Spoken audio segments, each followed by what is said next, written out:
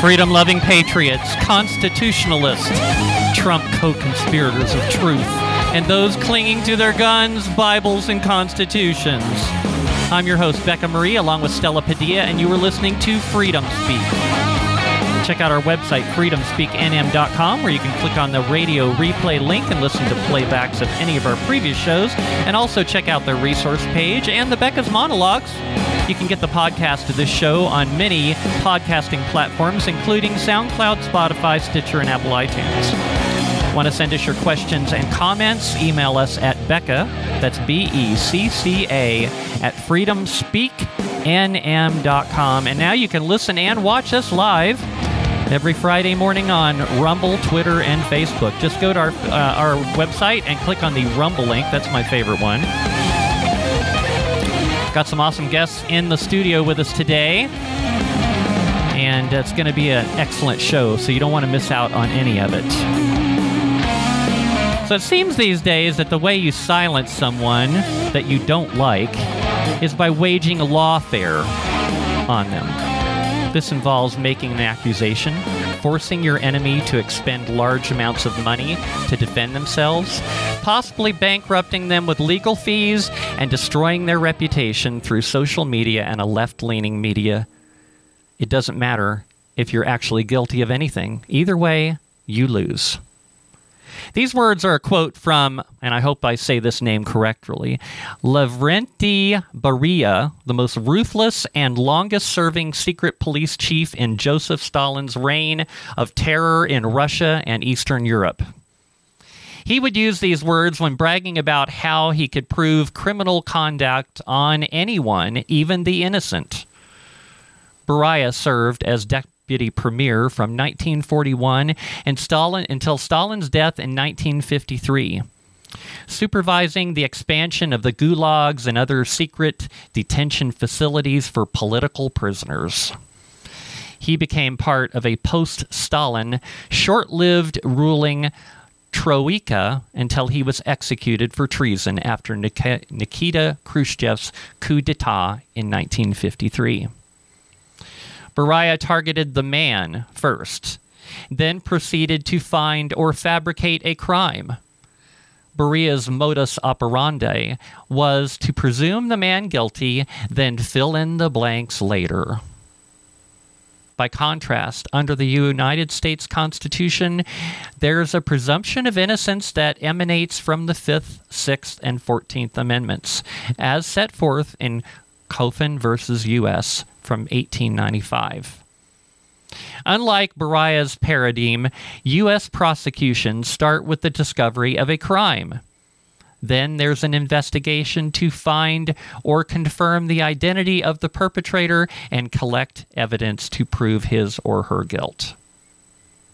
Kind of different these days now, isn't it? Presumption of innocence was the way things worked in the United States, at least up until Dictator Joe rigged an election, perpetrated a worldwide scamdemic, and normalized the trampling of constitutionally protected liberty. This was all fueled by complacent Americans that thought that they could trust their government and failed to think for themselves. We now have political opponents being indicted, lawyers being arrested and their confidential documents being seized, newspaper offices being raided and having their confidential informants exposed, prominent conservative social media figures being accused of crimes, gun stores being raided and their 4473s being confiscated, and all while this is happening, a corrupt, left-leaning, state-run media ruins the reputations of the victims of this injustice and even convicts them in the court of public opinion. Not only that, but actually criminals are not prosecuted and even protected by our justice system. Victims are sometimes even arrested for trying to protect themselves, their property, or others.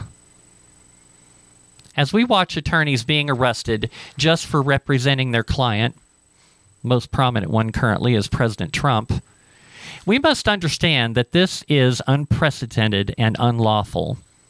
We must understand that the reason why so many tyrannical and insane things are happening right now in the United States is because those who reside in the shadows and pull the strings of power have an army of imbeciles to throw into the breach. There was a video the other day that I believe was filmed in California.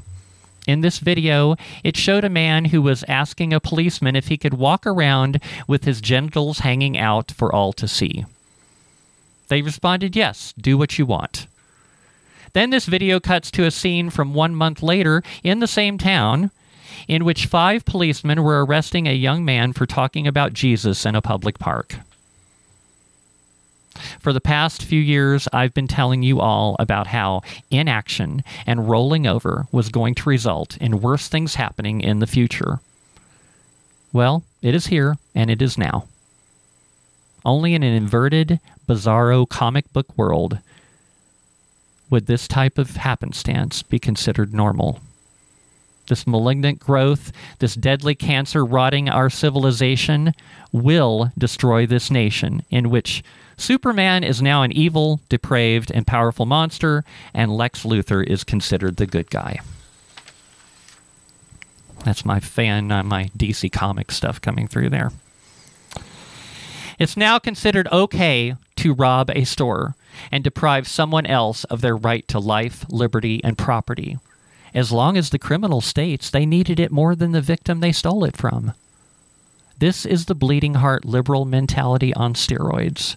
This is something that we joked about for years, about bleeding heart liberals. Well, this is where it's led. And it's getting worse. In the court of public opinion, you and I have already been convicted and found guilty.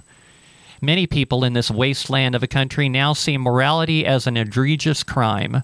The Bible speaks of a time to come when we would once again be despised and persecuted for our faith, and that morning of the day of sorrows has dawned. You're guilty because you're a man. You are guilty because of the color of your skin. You are guilty if you think for yourself. You are guilty if you disagree with the government narrative. You're guilty if you espouse any tenets of traditional morality. You're guilty unless you embrace and validate moral depravity.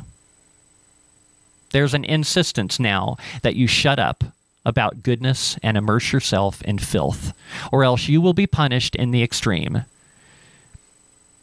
If you're in a conservative state like Texas, Florida, South Dakota, you may just believe that you are safe, but this growing tumor is coming for you, and more importantly, for your children. Just ask, if you could, those people being held in a DC gulag since January 6, 2000, about the topic of due process. And I think they would just answer saying, what exactly does that concept mean? The Destroy the Patriots Act, instituted by the Bush administration, has obliterated the 5th and 14th Amendments. The Due Process Clause of the 14th Amendment is exactly like a similar provision in the 5th Amendment, which is for the purpose of restricting the federal government. It states that no person shall be deprived of life, liberty, or property without due process of law. Due process refers to fair procedures. Does anything seem fair anymore to any of you? China and many other countries will never allow their citizens to be endowed with the rights as described by our founding fathers through the Bill of Rights. Therefore, in order for globalization to come to fruition, our Bill of Rights must be destroyed. A new world order is coming, and our rights are on their deathbed. When the despots in this nation started arresting the lawyers of Donald Trump just for representing him, I immediately knew that this country was beginning the downward spiral of its final noxious moments of life. I've been telling you that the use of insane phrases like micro-assaults by our education system and leadership as well meant that free speech was coming to an end. The use of the word assault within this phrase conditioned the feeble-minded of this nation to accept speech as violence. Here's some hate speech for you.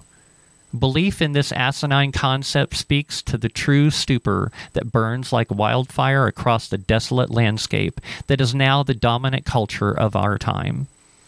Acquired insanity blows across our landscape as the debris of mindless instruction and windswept projectiles of evil men threaten our very existence.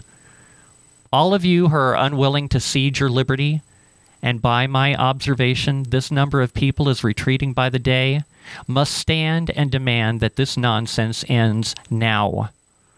When the real fight does come, and it will, there may not be enough of us left to resist. Stop believing the lies.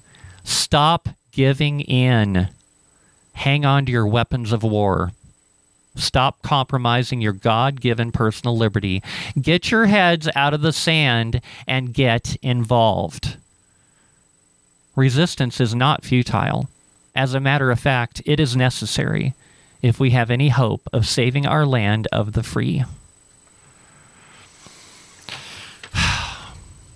So, Stella, how are you today? I'm doing really great. I'm excited about our guests that we have today and all they have to say. That was a great monologue. It reminds me of the famous words of Ronald Reagan when he said, the most terrifying words you can hear is, we're the government and we're here to help. No kidding. Yeah. You better be scared. You can also see on Stella's camera there, we got a full house today, so we kind of had to consolidate things a little bit. We got Pablo Martinez in the studio with us. Pablo, you just kind of got to reach over and talk into that mic. No problem. How's it going? Good. How are you? Good morning, everybody. Glad you could join us today. Thank you for having me on. And then we also have a last-minute guest. This is strange. I believe things happen for a reason. Somebody I hadn't heard from in a long time called me on the phone yesterday and said, hey, Becca, he says, I got this well-known speaker that he's going to be in town doing a presentation tonight, and I was wondering if you could make it. I said, I would love to. I said, but unfortunately, I'm still doing my show prep for tomorrow's show. And, I said, but how long is he going to be in town? And he said, well, I don't know. I said, well, why don't you see if before, while he's in town, if he can come in and sit in with us tomorrow on the show. And so, what do you know? I got him here. And we're excited to have him here. Yes, we are. So, William Federer is his name. We call him Bill. And he is a nationally known speaker, best-selling author, and president of AmeriSearch, Inc. Now, he's been on, he's been a former congressional candidate. He's been on C-SPAN, Fox, Hannity, O'Reilly, The O'Reilly Factor, NPR, Newsmax, OAN, Real America's Voice, Jack Hibbs, Charlie Kirk, Dr. Gina Primetime, Bill O'Reilly, Shock and Awe, Kirk Cameron, MSNBC, CBN, TBN, INSP, TCT, National Association of Scholars, George, take a deep breath. I know, my gosh. Fox Nation, 700 Club. I mean, the list just goes on. Chris Salcedo. All these, you've heard of all these people. You weren't on the View? I wasn't on The View. So, Bill, tell everybody a little bit about yourself. Well, and we are so happy to have you here today. Well, Becca and Stella and Pablo, it's great to be with you. And so I have a website, AmericanMinute.com, and I send out a free daily history email, and then I do a TV show called Faith in History that airs on DirecTV on the TCT network. What do you not do is the question. And then do a radio spot called American Minute that airs on several hundred stations, the Bot Radio Network, the VCY Radio Network out of Milwaukee, which is the one sponsoring the speaking tour that I'm on. And but anyway, I'm thrilled to be with you. And one of the books that I put together that sort of applies is on socialism, the real history from Plato to the present. Let me show everybody the cover of this book here. Let's see. That's what the book looks like. There you go. And Plato was the first one that talked about everybody owning everything in common, right? 380 BC. And it sounds nice till you think it through. Somebody has to be in the government handing out the common stuff, and they're always going to be tempted to want to funnel a little extra to their family and friends on the side, and then hold back from someone they don't like, and it gets discretionary. And the saying is, he who holds the purse strings has the power. So every attempt at everybody owning everything equally always ends up with a deep state bureaucracy passing out favors to their friends, with the most corrupt guy at the top, a dictator. Well, one thing I've mentioned before is in the earlier years of our country, you used to have to be a landowner in order to be allowed to vote. And I believe the mentality behind that is that, you're not going to try to vote yourself free stuff. You have to have skin in the game. And I honestly look back on that, and I think maybe that was a mistake to get rid of that. I don't know. What's your thoughts on that, Bill? Yeah, well, in Europe, only one person's vote mattered, the king. And then Virginia was a losing proposition, so the king sends over a royal governor and says, I'm not going to pay you. You have to get those people over there to cough up the money. So the royal governor gets the landowners, the burgesses in Virginia, to come together and says, cough up the money. And so they have to get together and decide who's going to pay what. So most of the voting was who's going to pay what. Mm-hmm.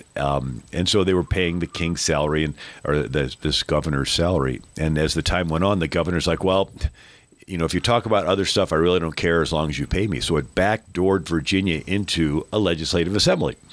And then they started voting on other stuff as well. And then they expanded it to business owners. Well, why? Because, again, it's who's going to pay what.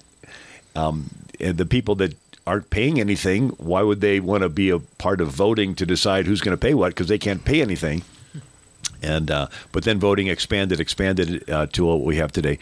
It is interesting. As each step expanded, the attempts to manipulate the vote expanded.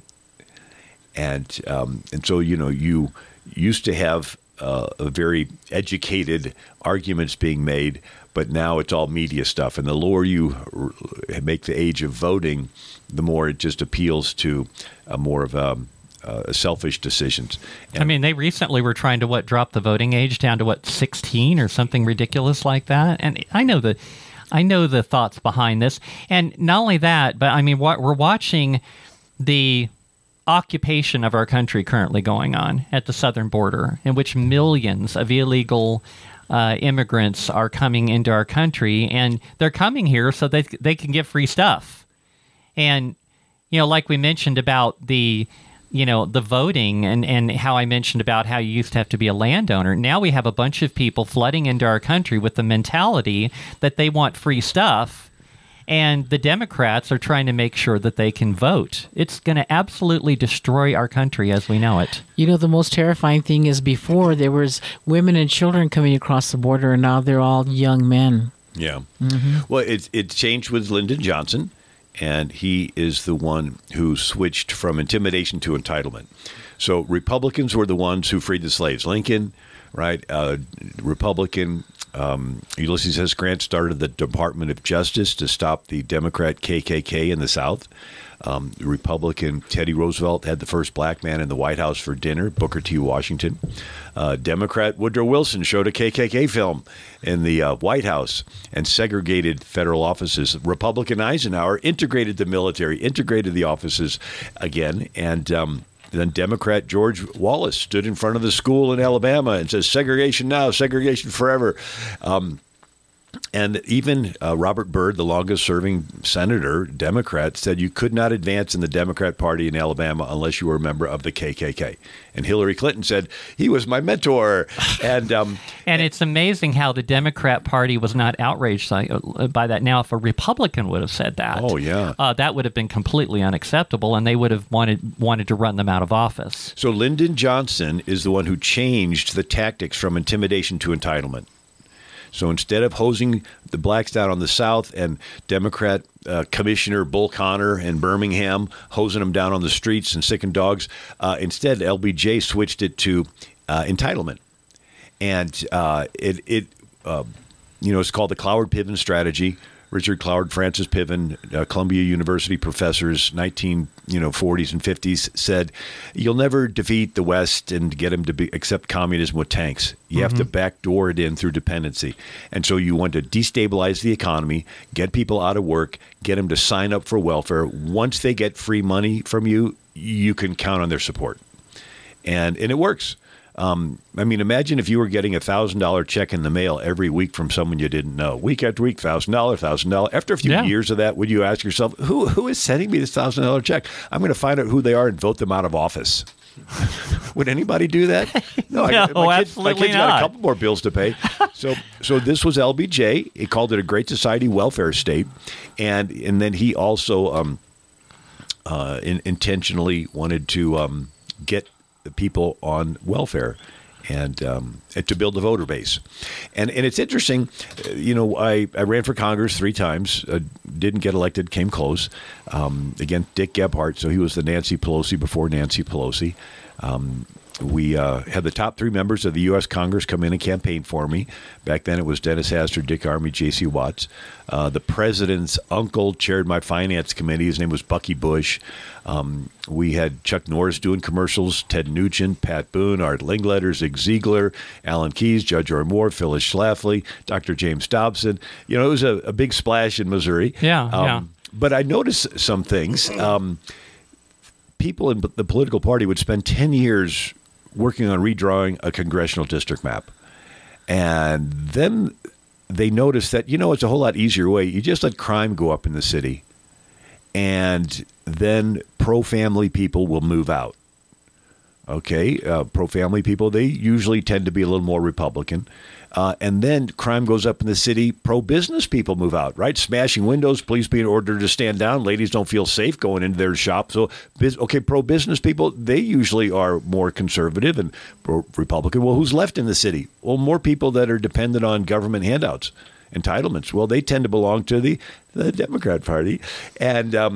And so in election years, whoever wins the big city wins the state. Whoever wins the state gets all the electoral votes for the state, and the president's elected by electoral votes.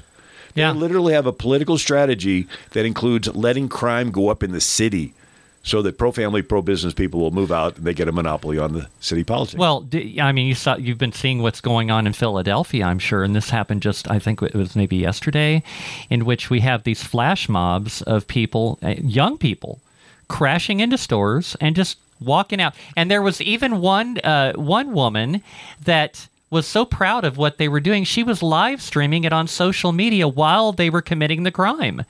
As they obviously don't think that they are going to get punished for anything. I don't understand. I think a lot of this, it got fueled by these ridiculous statements by prosecutors saying, well, if you don't steal more than $1,000 worth of stuff, then you're not going to get prosecuted. I mean, how is that okay? I mean, isn't that a severe violation of somebody's right to life, liberty, and property? I mean, I've been saying that all along. Well, it's part of a political strategy. I wrote this book on socialism. So Plato says that in a democracy, the chief characteristic is tolerance.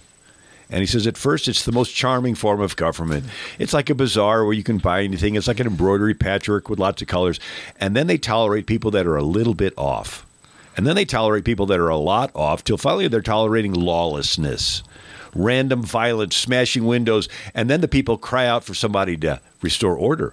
And then some protector comes along and promises to restore order. He just needs some emergency powers. Right. And then as he gets to consolidate the power, then people say, wait a second, you're getting too powerful. And they cast it in his teeth.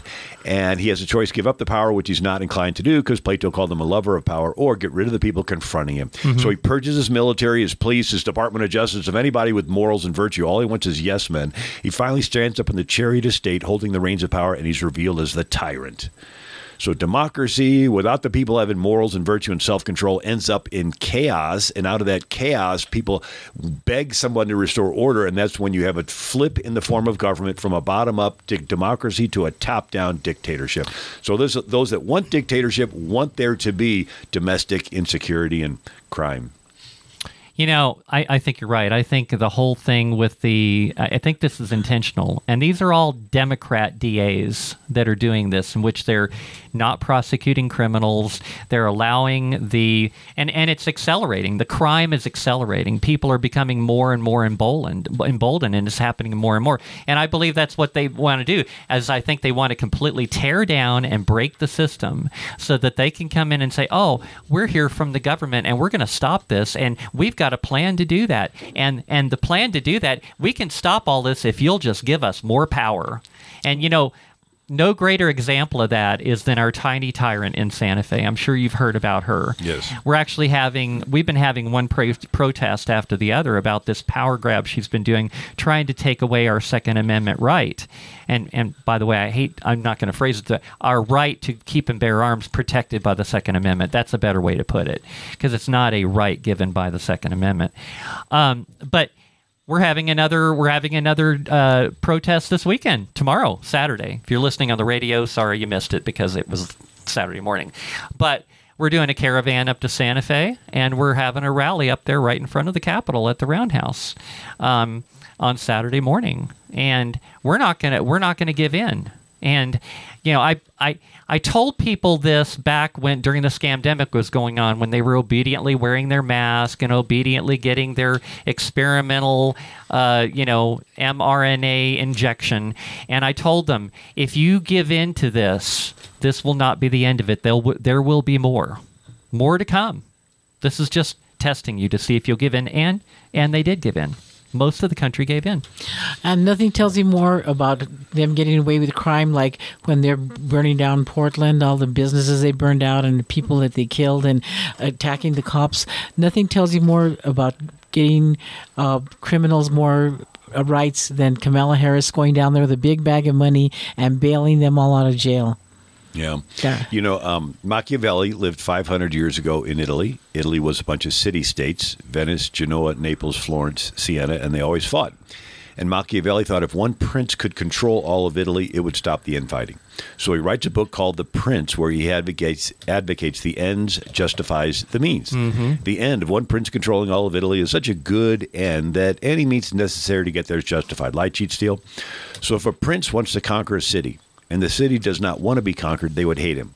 But if the prince pays criminals to kill cows, burn barns, smash windows, Antifa, BLM, and then the people will cry out for help, and the prince will come in, get rid of the very criminals he bribed to create the mess. Nobody will know the better for it, and everybody will praise him as a hero. So it's good marketing. You create the need and fill it. You create the discord and the crime, and then you come in and say, we're going to restore order, but we got to take away your Second Amendment. We got to take away your freedom of speech because you might say something that sets the other because it's person off, for public health. Track you from now on. Right. So, hey, all right. So that's the end of the first segment. We will be right back in a little bit. You're listening to Freedom Speak with Becca Marie and Stella with our guests Pablo Martinez and Bill Federer. Don't go anywhere.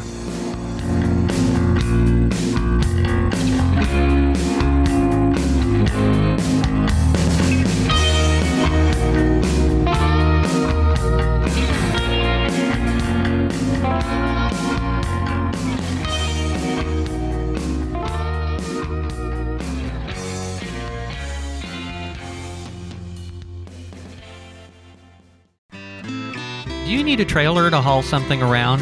Check out my friends at JP Trailer Sales. They've been doing business in Albuquerque for 7 years. Whether you're hauling cars, landscaping equipment, dirt, or your favorite off-road toys, JP Trailers has the perfect trailer at a great price to fit your needs. They have open trailers and closed trailers and can even do special orders. You'll always receive great, friendly customer service and no appointment is ever needed. Stop by their location at 7605 San Pedro Drive Northeast in Albuquerque, Monday through Saturday, 10 to 5 p.m. You can also call them at 505-469-1667 or 505-557-8164 or check them out on the web at flatbedtrailersusa.com.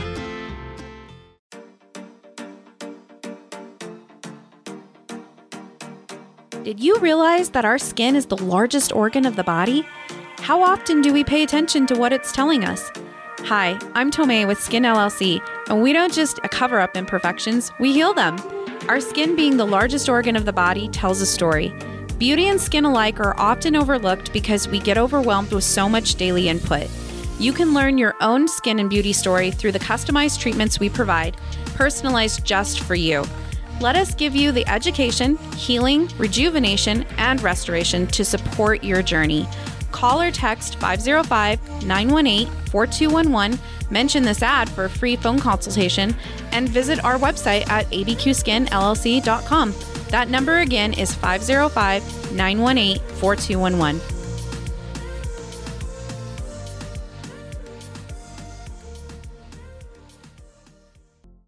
Hi, I'm Dr. Karen Genter from High Desert Chiropractic and Wellness. For 27 years, I've been helping patients by gently treating the root cause of their health issues, not just symptoms. Treatments include various chiropractic techniques and therapies, such as electrical stimulation, ultrasound and intersegmental traction, or the roller table. Let's help you be your best self by helping you achieve optimal wellness and maintain it lifelong. Located at 5310 Homestead Road Northeast, call us at 505-292-2226.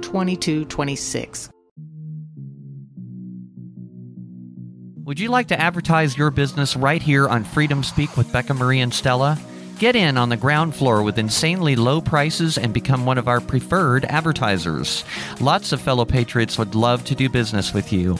All ads include free production of your commercial using your own voice or ours. Your ad will run on all of our live streams and podcasts on multiple platforms. Our audience is growing by the day. Send your info to Becca at freedomspeaknm.com to get started.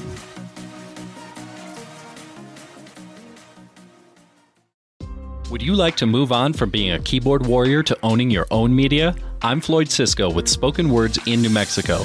I can take your event to the next level by providing cameras, microphones, video switchers, and other hardware to turn your event into a professional production. See what I've done for others and what I can do for you at rumble.com/spokenwords New Mexico. To get started, send me an email at spokenwords.nm@protonmail.com. Again, that's spokenwords.nm@protonmail.com.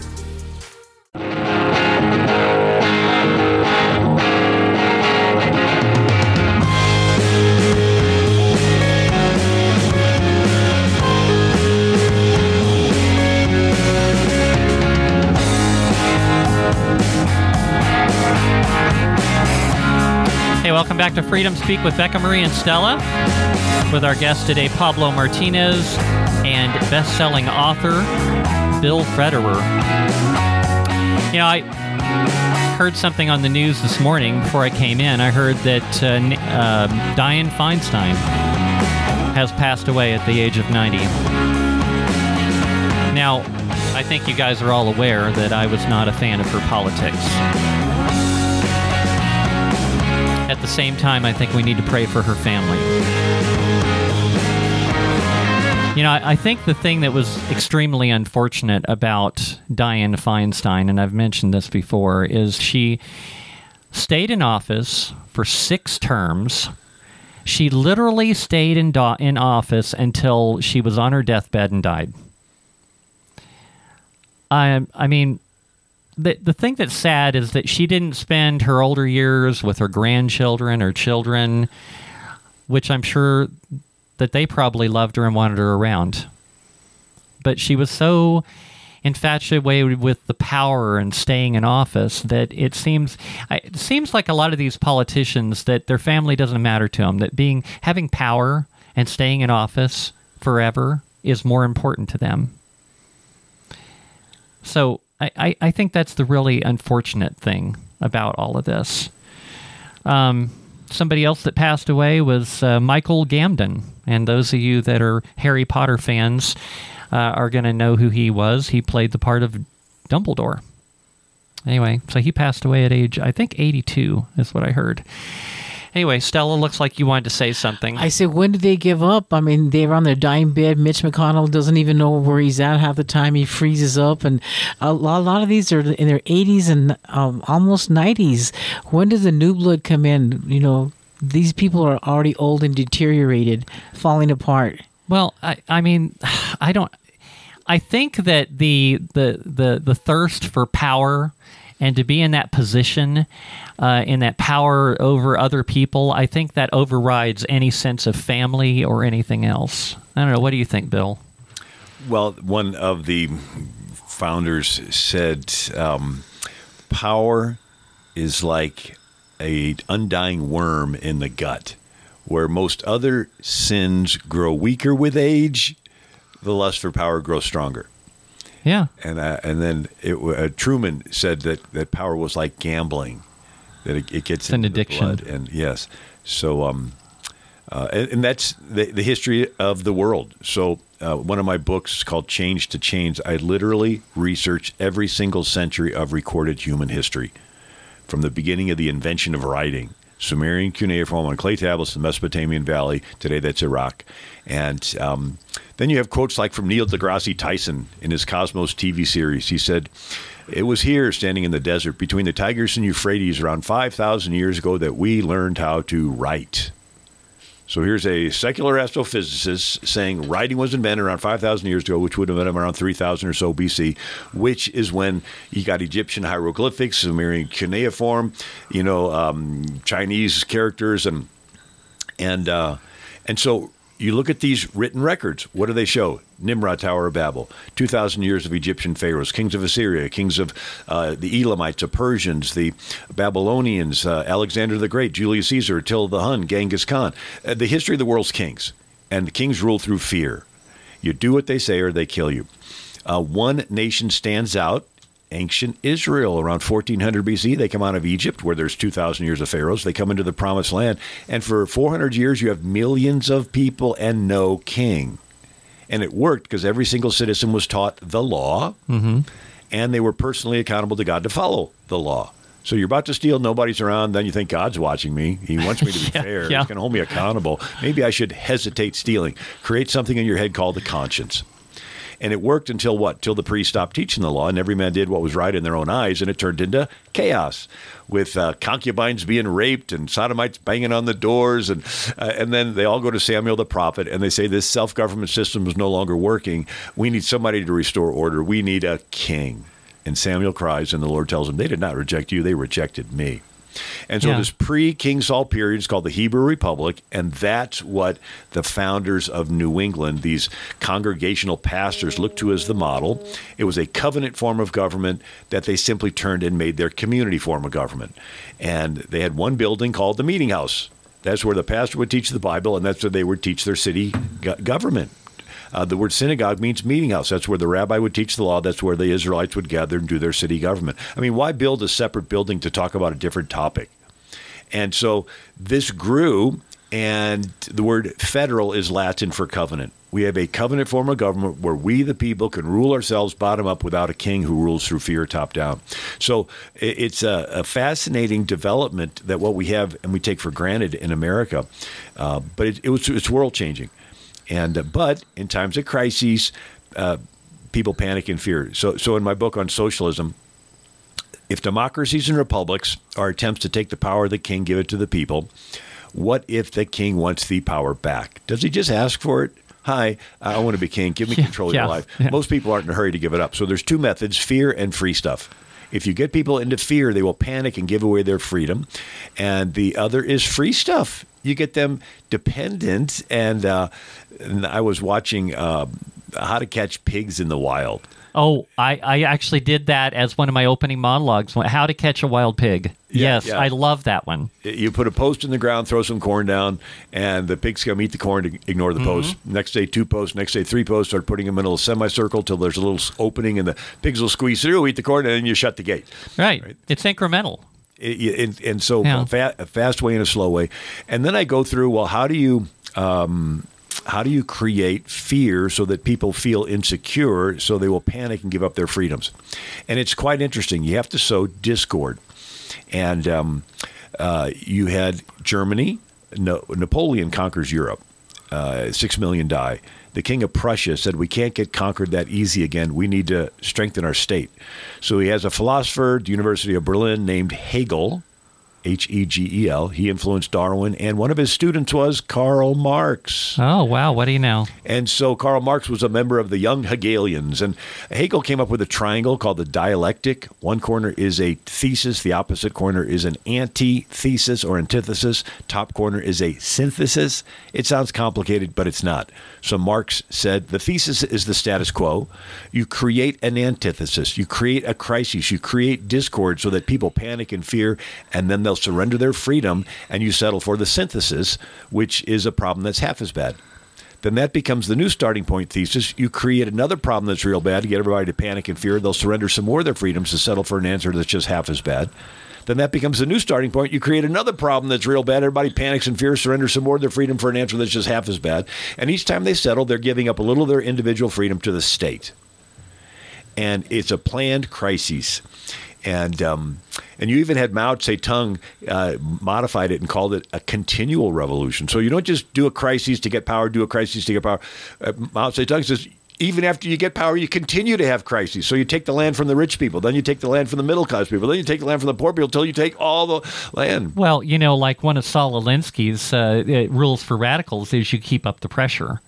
And that's what they're doing very, very well right now, is keeping up the pressure. It's one crisis after the other. And another topic I've talked about on previous shows is cognitive dissonance. What they have done is they've continued to beat people down continually for especially over the last few years. Realistically, our freedom and liberty has been whittled away at for a lot longer than that. But they've beaten people down so much that most people are just tired. They're tired of fighting. They don't have a lot of fight left in them. And that's why they just roll over and give in. It's like, oh, I don't feel like the confrontation. I don't feel like fighting. So that's actually something called psychological warfare. And Clausewitz was a 19th century military strategist, and he gave the classic definition of the purpose of war. The purpose of war is to get your enemy to submit to your will. And so you go through all this, military strategy, weapons, but the goal is to get them to submit to your. Well, what if you can mess with their mind? I mean, they're loyal to the other side. What if you get them depressed and discouraged, and then they'll submit to your will without a fight?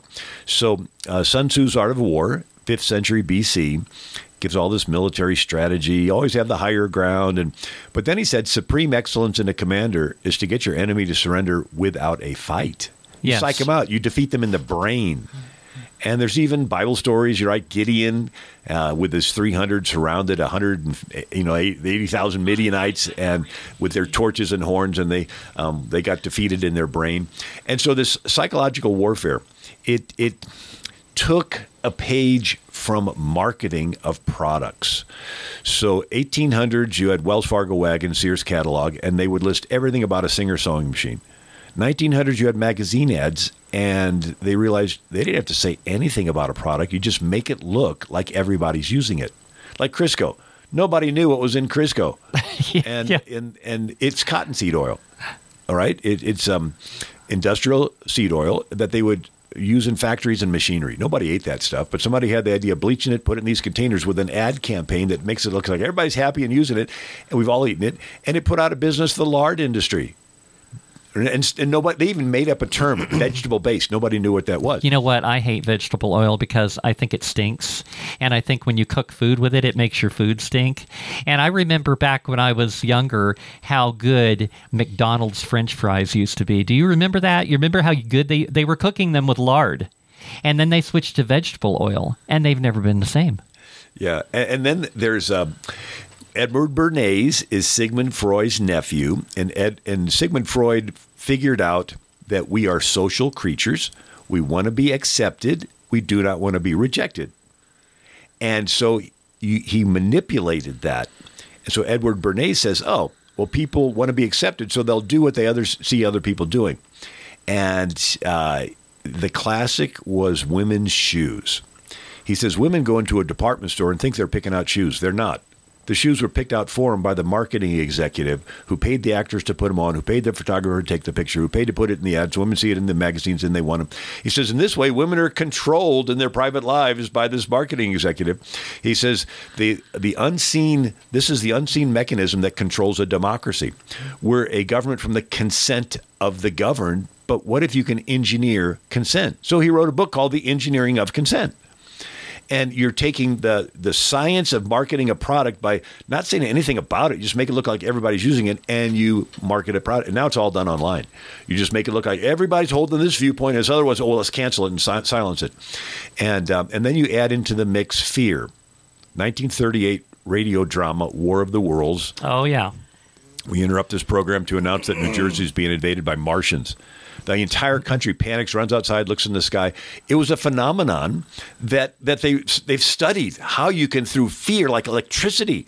And so you take the two things, you do things because you see other people doing it, and the fear, and then Joseph Goebbels studied Edward Bernays. Joseph Goebbels was the Nazi minister of propaganda. And so he organized these Coliseum events with 100,000 people, and they would begin to give the Hitler salute in the front. And like a wave at a football game, it would work its way back, and you would see everybody else giving it and get closer and closer. And then you would give it, and people would see you give it, and they'd feel pressure to give it. It was a manipulating of the mass. Like, how do you get an entire nation to be brainwashed through fear and make it look like everybody's doing it? That sounds really familiar, don't it? Like during the scamdemic, they did the same thing with that. They had this campaign in which it was I call it a brainwashing campaign, but I mean, like, especially in this state, it was really, really bad. I don't know if you were in New Mexico, came to New Mexico during the height of the scamdemic.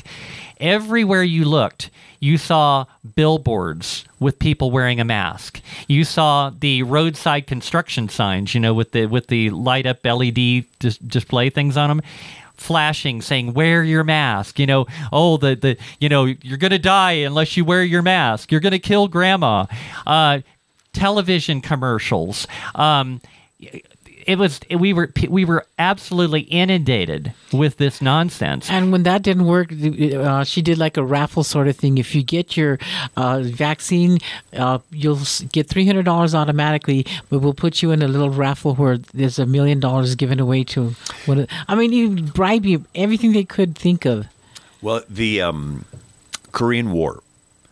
Young guys went in loving America as soldiers. We rescue them from prison. They hate America. It's like, what happened to these guys in prison? They did something called brainwashing. It comes from the Buddhist word of cleansing the mind, meditating. It's an emotional reset.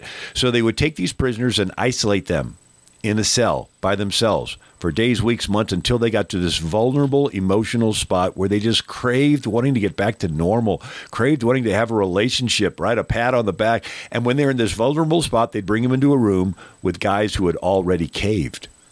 And before they could be accepted in the group and get that buddy part of the team, they had to reject America. And say, yeah, okay, America's bad, America's horrible, yeah, America's doing terrible stuff, and now, and it cemented it in their emotions. So even if they were rescued, they still hated America.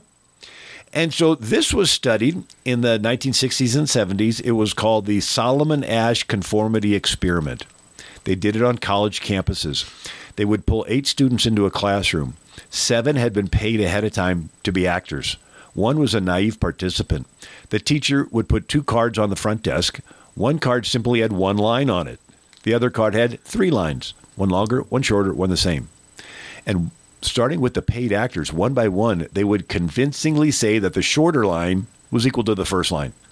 By the time it got around to the 8th naive participant, 30% of them would deny their own eyes to fit in with the group. They're looking at the lines. They are not equal, but they would doubt their perception. They would say, well, they must know something I don't. And so this study, now if only one of the other persons disagreed, it went from 30% down to 5%. But this pressure to want to fit in is powerful. And then you had Chuck Colson talked about a wine tasting experiment they did. Everybody was in on it except one couple. They poured vinegar in the wine. This couple writes on their little card, this tastes terrible. But one by one, the other couples would say, this was robust. It had character. It was great. When it got around to this naive couple, they scratched out and they wrote, it was good. And then when somebody said, you know what, I think that they poured vinegar in the wine, the couple that had changed their views criticized the person for saying they poured vinegar in. And it's a phenomenon called false enforcement. Once people buy into the lie, they will help enforce that other people buy into the lie, right? Their private views were against it, but then once they publicly gave in, they helped enforce it. And so the spiral of silence is where people will self-censor their own views because they think they're in the minority and they want to fit in with the majority so bad. So a water molecule is individual, but you put it with other water molecules and it operates as a group, like a wave or a cloud. A fish in a bowl, but you put it with other fish, it operates as a group.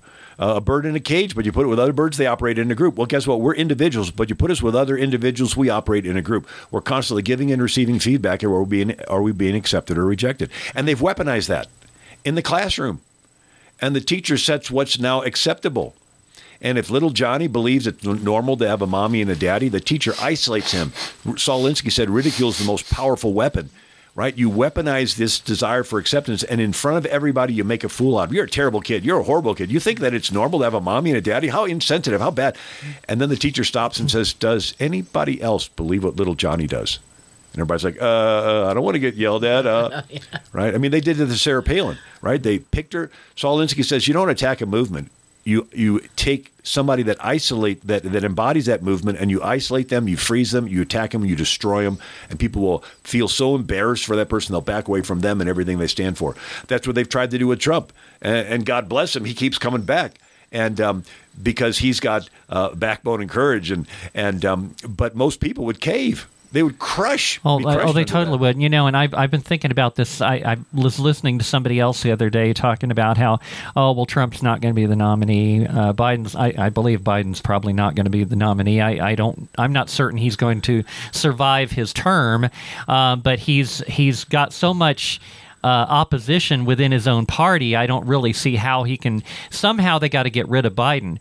But Trump, I completely disagree there. Trump is a patriot. He's in it because he believes that America's in some serious trouble, and I completely agree with him. They may very well completely bankrupt President Trump and put him in jail. With this corrupt system we currently have in place, in which there is so much corruption that they've taken over every element of our government, they may very well put him in jail. Now, we've already got the woman that claimed he raped her, in which there is no proof that he raped her, and then they siphon money off from him on that, and then they're suing him again now because he called her a liar. What, you can't call somebody a liar? That's freedom of speech. I can call anybody a liar I want. But no, not Trump. He can't call somebody a liar. Now they're suing him again. And they're taking more money from him. We saw what happened to Alex Jones. I'm sure you saw that. They completely drained his bank account.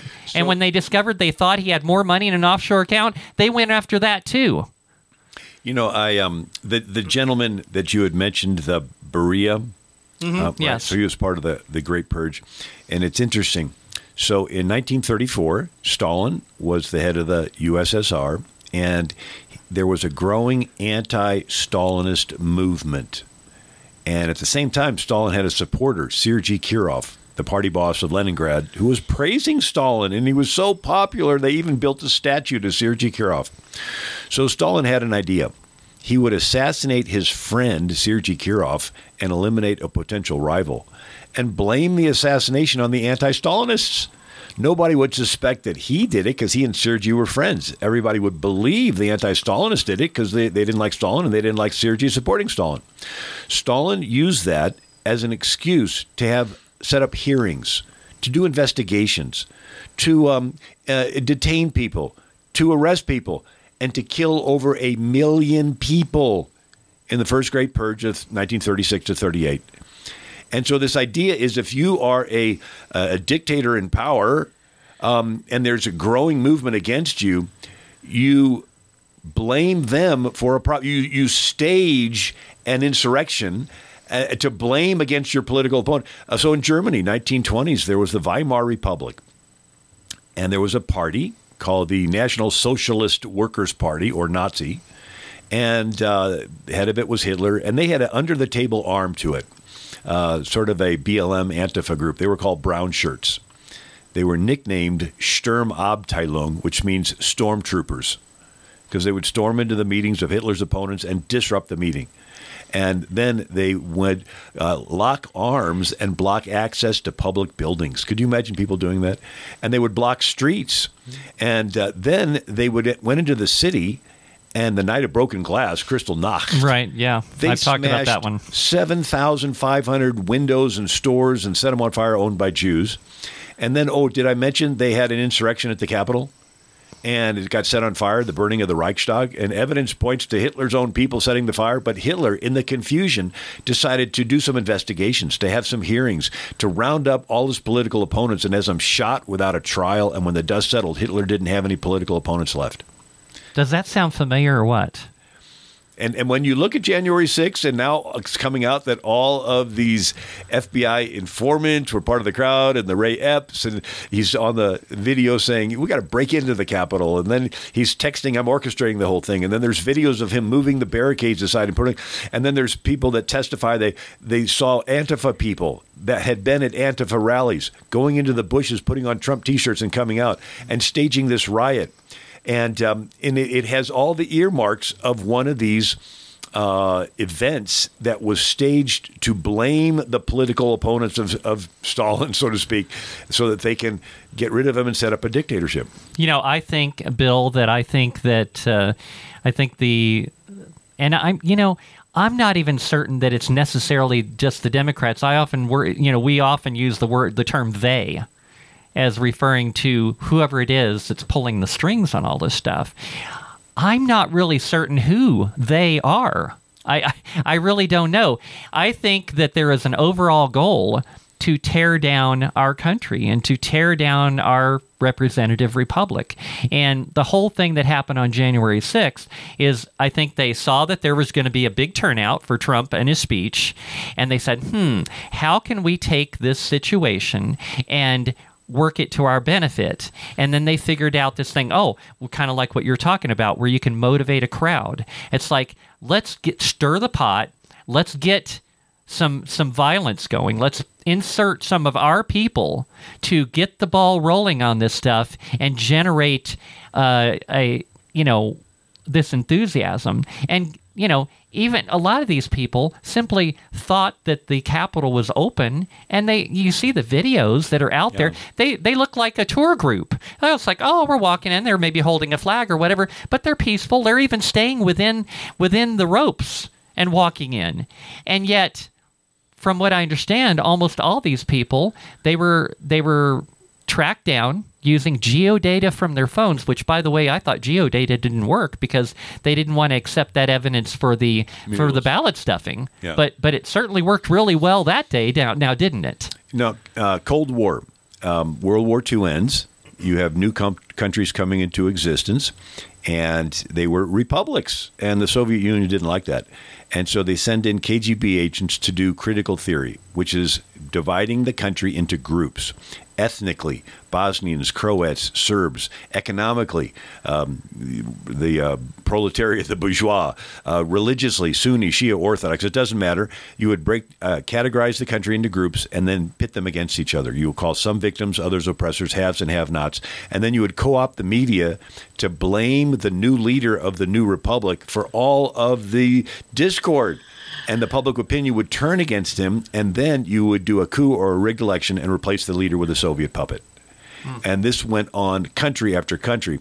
And finally, Allen Dulles with the CIA did the same thing, called Operation Ajax, 1953, when the leader of Iran, Mossadegh, decided to side with the Soviet Union. He sends over Kermit Roosevelt Jr., the grandson of Teddy Roosevelt, and he does this organizing in reverse. He gets mobsters and gangsters and radical imams, and they stage protests and riots and set things on fire, and they co-opt the media to blame Mossadegh for all the problems. The country's public opinion turns against him. They put him under house arrest, lock him away, replace him with the Shah. And the CIA and the KGB have been doing this over and over and over again. The only difference this time around is we've seen these tactics used on our own soil. Correct. Is that history repeating itself over and over and over again, or what? Yeah. God. Wow. Okay, so we're coming up on another break. You're going to be with us through the next segment, correct? I have to check with my ride here. He's got to get to Phoenix for another engagement today, so we're going to keep him here as long as we can. One of our viewers, actually my mom, she said, that's like Democrats saying the border is closed. And the mainstream left-wing media, they repeat this over and over and over again. And people that only watch that kind of news and they get all of their news from those sources, they believe that there's no problem at the border. But tell the people down on the border that, especially in Texas.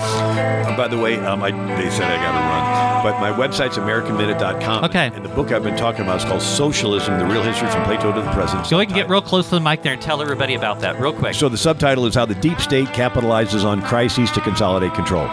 Okay. Thank you, Bill. AmericanMinute.com. Thank you. And is there a way people can contact you if they've got questions for you? Yes. AmericanMinute.com. Okay, that's it. Okay. All right, everybody. He's got to leave, but I got Pablo Martinez and Stella in the studio with me for the rest of the show. You're listening to Freedom Speak with Becca Marie and Stella. Don't go anywhere.